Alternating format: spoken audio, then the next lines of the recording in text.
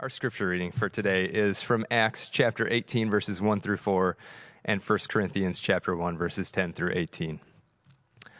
After this, Paul left Athens and went to Corinth, and he found a Jew named Aquila, a native of Pontus, recently come from Italy with his wife Priscilla, because Claudius had commanded all the Jews to leave Rome.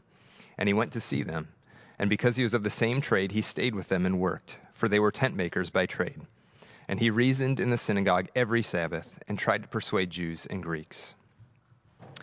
I appeal to you, brothers, by the name of our Lord Jesus Christ, that all of you agree, and that there be no divisions among you, but that you be united in the same mind and the same judgment.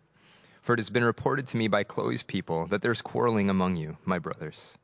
What I mean is that each one of you says, I follow Paul, or I follow Apollos, or I follow Cephas, or I follow Christ. Is Christ divided? Was Paul crucified for you? Or were you baptized in the name of Paul? I thank God that I baptized none of you except Crispus and Gaius, so that no one may say that you were baptized in my name. I did baptize also the household of Stephanas. Beyond that, I do not know whether I baptized anyone else. For Christ did not send me to baptize, but to preach the gospel, and not with words of eloquent wisdom, lest the cross of Christ be emptied of its power. For the word of the cross is folly to those who are perishing, but to us who are being saved, it is the power of God. The word of the Lord. Thanks be to God.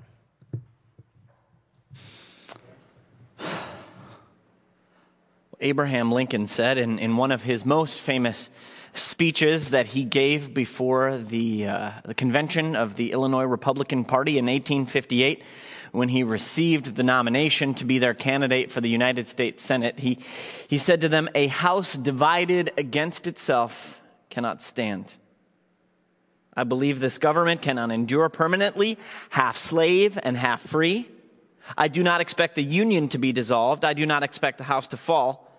But I do expect that it will cease to be divided. It will become all one thing or all the other." Now, Lincoln, of course, in saying that a house divided against itself cannot stand, was referring to the words of Jesus that he said when he was accused by the scribes and Pharisees of being in league with Beelzebul by casting out demons in the name of the prince of demons. And Jesus' point was simple, and it was impossible to miss. That even if the scribes and Pharisees' accusations were true, that he was in league with the devil, which of course he was not, that it represented a moment of triumph and of victory for God's kingdom. Because either Jesus represented the work of God in the world, which meant that the forces of light were triumphing over the forces of darkness, or if he was in league with the devil, it meant that Satan's forces were forming a kind of circular firing squad and turning upon themselves. And so either way, by no matter what means or in whose power he was casting out unclean spirits, it represented a victory for God. Now, Lincoln was right. America did become all one thing, all free 7 years later, if in name, if not in practice. But he couldn't have imagined the cost of blood it would take, including his own, for his prediction to come true. The history of our nation is one that is marked by a constant struggle to stay together, to stay united in the face of the pressures and the forces that want to tear us apart. It seems like everything that happens in this country that could or should unite us eventually actually just breaks along partisan and party lines. Even in this pandemic, we can see that happening. You know, we should be uniting to defeat COVID. We have a common enemy, and nothing unites as much as a common enemy. We have a common enemy and a common goal, right? We don't want to just flatten this curve. We want to stomp it right into the ground. But instead, the danger, it seems, is that we will muddle through because it's going to be, the people who want to kill grandma versus the people who say, you know what, let's just lock everything down for the next 18 to 24 months. I see this happening, and it fills me with despair because I'm just a normie, and I want to save as many lives as possible, and I want to get back to living life as normally as possible as soon as possible. Now, if disunity marks our political life, the church can't claim to be doing much better of a job either, can it? I mean, there are thousands of Protestant denominations, and new ones come into existence every single year. The very idea, if you step back and think about it, of a national denomination is itself a hat tip to disunity in the church. You know, when you decide to organize your church along sort of national lines, according to the nation state in which you live, it's cutting yourself off in a polity sense from being a part of the global body of Christ.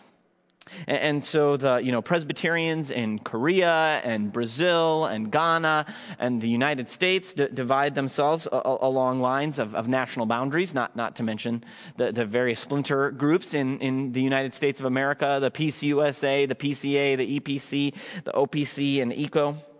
You have the Covenant Church, which there's one version of it in Sweden, one in the Democratic Republic of Congo, one in the United States and Canada. Then you've got, Protestants being divided from Catholics. You've got Catholics being divided from the Eastern Orthodox churches. And then you have the Eastern Orthodox churches, which all have their own national representation, being divided against each other and vying for control. I mean, you had the head of the Ukrainian Orthodox Church and the Russian Orthodox Church anathematizing one another over what happened in the Crimea. Now, there was the ecumenical movement of the 20th century, which tried to bring churches together to heal these divides, to bring unity. But that movement itself, the World Council of Churches itself, it's a shell of what it once was. The ecumenical movement, a shambles, a shell of what it once was and what its founders hoped that it could be or would be. Now, before I go on, I just want to ask an obvious question. So what? Why is division and disunity in the global body of Christ and the local body of Christ, why is that a problem? Why is that a bug and not a feature?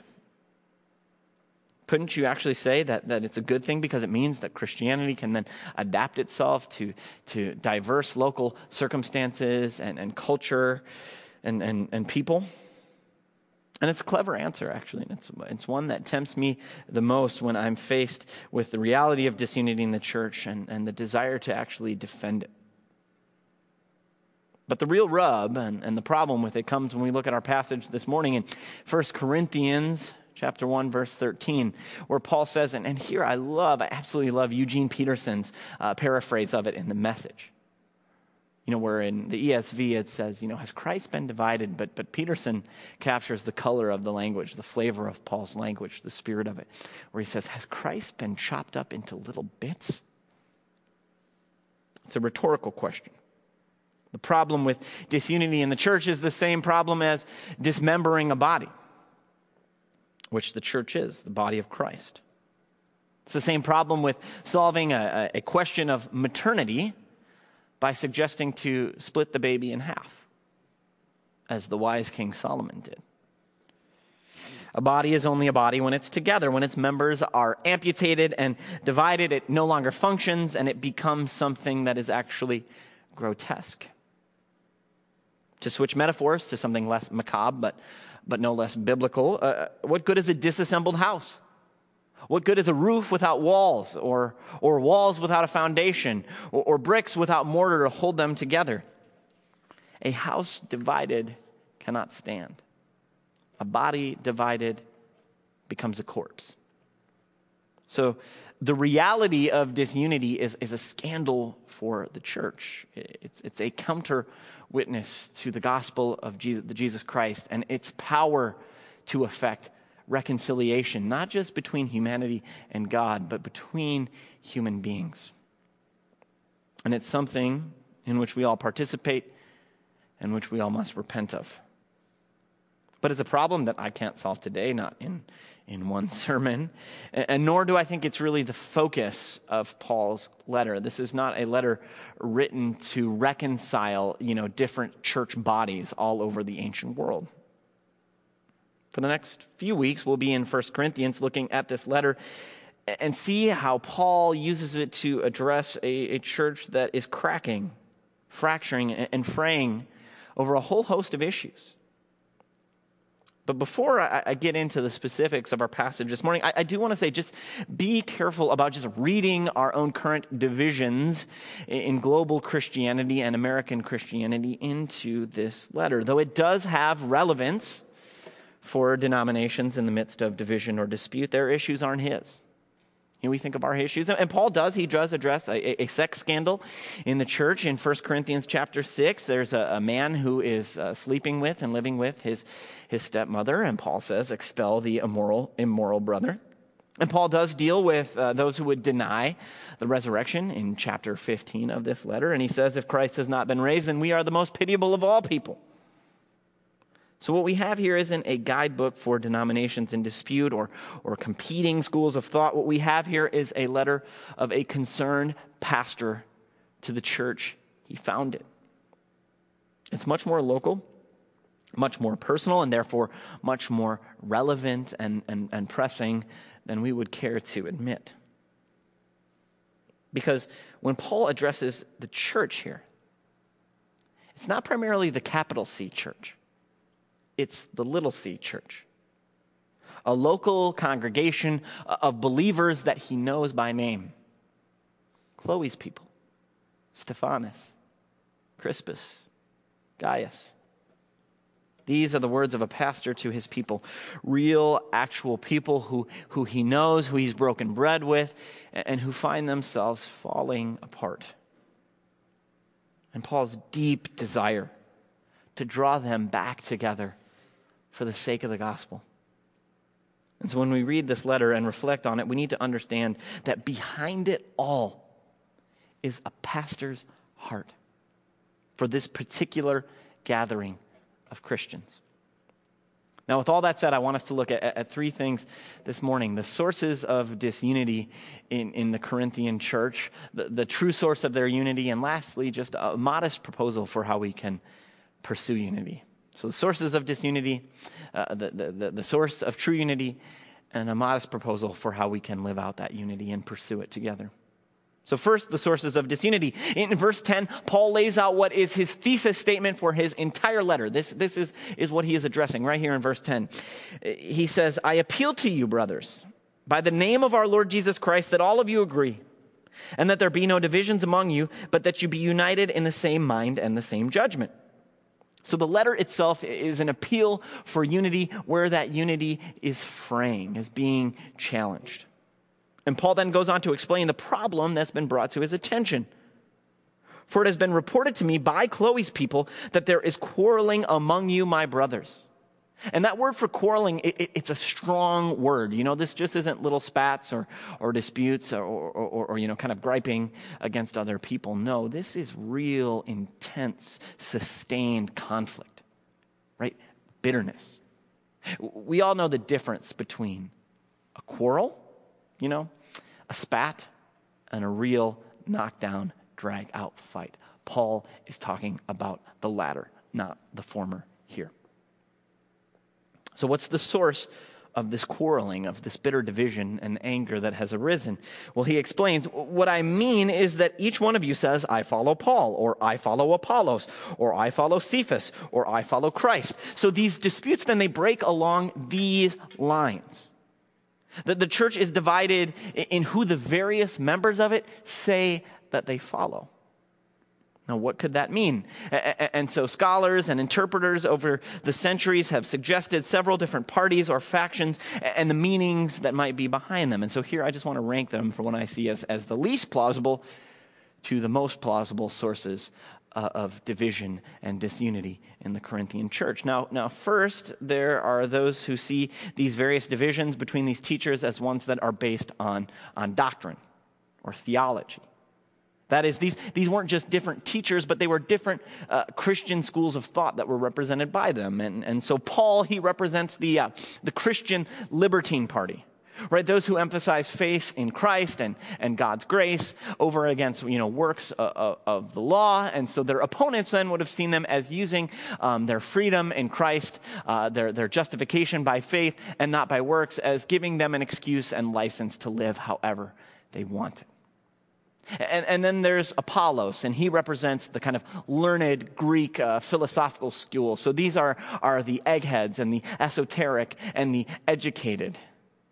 And then there's Cephas, which is Peter, the Apostle Peter's Hebrew name. And so he would have represented the Jewish Christian school who emphasized works of the law just as much as faith in Christ. And so they would have been the rigorists and the legalists. And there's those who say, I follow Christ, who are the charismatic, the super spiritual people in a community.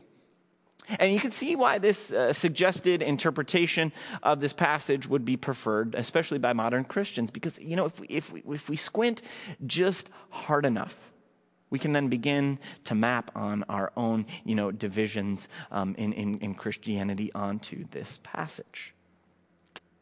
But the problem with this approach is that it's purely speculative, and it actually goes against the evidence that we see in 1 Corinthians itself. Nowhere does Paul indicate that any of these teachers had any other different, substantially different message or different gospel from him. And in Paul's other writings, when he does get the sense that other teachers have come in and preached a different gospel, he is not shy in saying so and in calling it out in the strongest possible terms. He doesn't mince his words. Now, it's been suggested that these various teachers then, they may not represent different theological schools or schools of Christian thought, but maybe they represent different ethnic groups and ethnic divisions in the church. And so, Corinth was a Roman colony, and it prided itself on that fact. In fact, it was said that Corinthians were more Roman than Rome itself. And so you would have these different classes based on ethnicity in the church. And so there would have been, the highest status Christians who would have been Roman citizens like Paul himself. And then kind of, in between these classes, and it's like South Africa under apartheid. You had the whites at the top, and then in the middle were the coloreds, and at the bottom were the black Africans. And so, in the middle we have the Greeks, the Hellenists. They're not quite high status as the Romans, but they fall in that middle status. They have, more privileges than other groups. And then at the bottom you have the Jewish people. And they would have been of the lowest ethnic and social status within the church. And so you see that stratification in society possibly being brought into the church. Now, I think this is much more plausible because we know that ethnic tensions existed in the early church. Because Paul addressed those in Ephesians and in Galatians. But that doesn't seem to be the issue here, not right now that Paul is addressing in this letter. And Paul does, where he does see it happening in the church, he does address it. And where Paul does see class disparities happening in the church, particularly around the celebration of the Lord's Supper, he teaches around that in chapter 11. So this leads me to what I see as really the two plausible explanations, most plausible explanations for the divisions that have arisen in the Corinthian church. And now one of them is that the cultural divisions that existed in Corinth around particular teachers have been brought into the church itself. And one thing we need to understand about Corinth is that it was a hotbed of philosophy and of various schools of thought. Teachers would come to Corinth and they would teach out in the marketplace and they would attract a following for themselves. And so part of being loyal to your teacher was also attacking the other teachers and their students. And so there was real rivalries that arose between various groups and schools of thought and teachers. It wasn't merely enough to be for your guy. You had to be against the other guys as well. And sometimes this resulted in sporadic outbreaks of violence, fisticuffs. So it appears as though in Corinth, the Christians had imported this cultural practice of loyalty to one's preferred teacher into the church over and against the other ones. They had imported then their practices of partisanship. And so just as this was a great danger for the church at Corinth, it's also a great danger for us now. We tend to bring our own cultural sources of disunity into the church, and then we just divide predictably along those lines.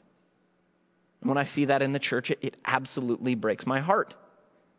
Because as followers of Jesus, we're on his team, not team red or team blue or team, progressive, or team conservative, or team white, or team black, or team woke, or team broke, or team joke, or team bespoke, to borrow some language from a meme. No, we're on Team Jesus. And when I say that, I recognize that I might just be falling guilty to the last group that it says, well, I follow Jesus, which is maybe the most insufferable team of all. People who say, well, I'm above the fray. I'm the adult in the room. I don't care about these other things. And so I will not pretend that it's not important to care about these things, or pretend that somehow one can remain above the fray and that makes you a better person. But I will say that even when we care about things, even when we have our own partisan preferences, what we do have to do is to hold them much more loosely than we hold our loyalty to Jesus and our desire to pursue harmony and unity with those who also love him, but don't think exactly the same way as us. And the last source of disunity, which it's the most prosaic, but I think it rings the truest, it's the most relatable and relevant to us, is that these differences are driven by personality as much as anything. Now, this isn't maybe as profound, to say these are competing schools of thought or underlying, ethnic or social or class tensions. It's just some people like Paul. Some people like Apollos. Some people like Cephas better than they like the other ones. They preferred maybe their personality, their style of teaching, just their temperament. Maybe they had the same Enneagram score, and so they just vibed with that person better. Now, what about the Jesus party? Again, those were the adults in the room who prided themselves on vibing with everyone perfectly well, and so they were better than everyone else, making them the most insufferable of all. Now, differences over style and over personality and over temperament, those are the oldest and most venerable sources of division and disunity in the church. When I think about my own experience, I know that that's true. I like my old youth pastor better than I like my new youth pastor. And so, that means I want to go to youth group less. I liked it better when the associate pastor preached than the senior pastor. There are those of you who, you prefer Matt to me. Those who miss the previous pastor. Those who wish I was more like some other famous pastor. I do too. Those who prefer the pastor with the great books or podcasts or the provocateur who is unafraid to speak his or her mind. I get that.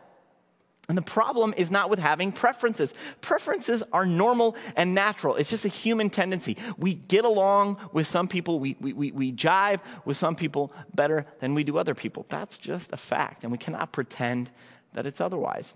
No point in doing so. We all connect and resonate with different kinds of people. But the problem becomes when in the church that those personal preferences become prejudices. When who we favor becomes a faction. When loyalty to particular messengers becomes more important than our loyalty to the message and commitment to the message itself. That's when it becomes a problem. And it happens all the time. And it's one of the great tools that Satan uses to keep his church, the church of Jesus Christ, divided and weak and fighting with one another. I remember someone telling me once that growing up, their church was so divided over their pastor that the people actually wore to worship on Sundays buttons that said, "I support my pastor," which were, kind of like showed what camps the church had divided in between those who supported the pastor and those who didn't wear the button, who by implication did not. And that's the kind of, petty, culturally conditioned, soul-killing, mission-distracting, interpersonal conflict-driven disunity Paul is talking about here. Not everyone at church has to like each other, but we all have to love each other. Now, why? Why is that? Well, this brings us to our true source of unity, the second point in the sermon I want to make. And it's not all because we like the same things or we think exactly the same things or we look and dress exactly the same way. No, it's not our kind of homogeneity and our immutable characteristics that brings us unity. It's that we all have the same source of salvation, the cross. Paul lays it right out there in verses 17 and 18 where he says, "For Christ did not send me to baptize, but to preach the gospel, and not with words of eloquent wisdom, lest the cross be emptied of its power. For the word of the cross is folly to those who are perishing, but to us who are being saved, it is the power of God." So what united the Corinthian church is what unites all churches and all Christians, and that is the word of the cross. The Corinthians lived in a world where they were surrounded by the best teachers, by those who had mastered rhetoric and logic and philosophy, the best of ancient learning and classical culture. It was at their fingertips. If they wanted to hear a message that was profound or was deep or esoteric or even mysterious, if you were in Corinth, you could find it in spades. But that's not what had won the Corinthians over. What had won them over was the word of the cross. And the word Paul uses, he says the logos of the cross. So we might even say it's not just the word of the cross, it's the logic of the cross that had won them over. That the creator of the universe had entered into the middle of history in the person of Jesus of Nazareth, and through his shameful death defeated the powers of sin and death and evil and inaugurated God's victory and reign on earth. And that when you believe that message and proclaim your loyalty to Jesus, God's Spirit works in your heart just like it's at work in all of creation to make all things new and all things right. That's the logic of the cross. And the logic of the cross is that this instrument of execution and torture is the means whereby sin is punished and forgiven, whereby death is swallowed up in victory, whereby the powers of darkness are exhausted, whereby a humanity that is enslaved by evil is emancipated, whereby in a world filled with hate, God's love wins, whereby true power is seen in weakness, whereby Jesus died the death that we should have in order to give us an everlasting life that only he deserved. That's the logic of the cross. And it sounds like absolute madness to the world, as Paul says, that is perishing. And in my sermon last week, I talked about just how despicable the cross was in the imagination of Greco-Roman culture. But Paul had come to Corinth, and he'd opened the scriptures and showed how they pointed to Jesus and to the cross, and how that was the good news of God's love, grace, joy, peace, and kingdom exploding into the world. And that word, that logic of the cross, united the Corinthian believers. And while it might have sounded, crazy to their friends and their family and their neighbors, it sounded so true to them. They believed that Jesus died on the cross for them and that he had been raised to new life, and that when they pledged their loyalty to him and joined his family on earth, called the church, they were continuing his work, his mission, his ministry in the world until he came again or until they died and entered into his presence. And it's belief in that message and its ultimate truth that unites Christians always, everywhere. And it's because we believe in the cross as the source of reconciliation that we are able to crucify our own petty differences. Right? We believe in it. We believe in the cross more than we believe in our need to be selfish or cling to our own sin. We love the cross more than we love our own sin. We believe that it's the ultimate source of righteousness, and so we can let go of our own self-righteousness. Because we recognize that we are all equal at the foot of the cross. We are all sinners saved by grace. No one's any better or any worse than that. So that's the source of unity, which leads me to the last point I want to make very briefly. It's a modest proposal for how to live out and pursue that unity. And it leads us back to our scripture from Acts chapter 18. And to be honest, we structure our readings around something called the narrative lectionary. So basically during the school year, September through the end of May, we have a list of readings that we follow out that takes us, through some of the stories of the Old Testament, through a gospel, and then through some of the early Christian literature, Paul's letters in the book of Acts and such. And so, you go, okay, we're connecting what happened in Acts to the letters that Paul wrote, and you get to Acts chapter 18, and it tells you Paul went to Corinth and he did some tent making with Priscilla and Aquila and preached in the synagogue, and sort of that's it. And you read that passage and you go, well, do we really need to read that to know that Paul went to Corinth? I mean, what's the punchline? And it even leaves out the best stuff of what happened at Corinth when, Paul was opposed and sort of the scandal that his preaching caused. And so I thought, well, that was sort of a throwaway to have Acts chapter 18 in this passage. But no, there's actually something here that relates to Paul's message of unity in our reading from 1 Corinthians 1. And for this last point, I owe the insight to something that my co-life group leader, Luke Stebbing, actually pointed out in our Zoom life group meeting this past Tuesday. Because he had kind of the same reaction as me. He's like, okay, Acts 18, 1 through 4. All right, move along now. But no, he said this. He's like, actually I thought about this, that it has an important point to make here about how we experience unity and can even achieve unity is when we work side by side with our fellow Christians. It's a simple point, but it's a profound one. That unity is not just some ideal that we hold in our heads, but it's something that we practically pursue as we get our hands dirty working side by side with our fellow Christians.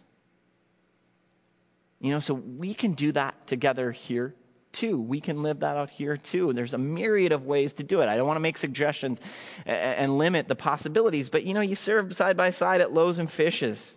We got the church beautification days, mission trips, serving on a ministry team, just throwing a birthday party or a baby shower for one of our congregants. Those are all ways that we're living out, working together side by side and building the kind of connections and social bonds that mean that, sometimes even when pressure arises in the church, and it will, in conflict, we might be bent, but we won't be broken.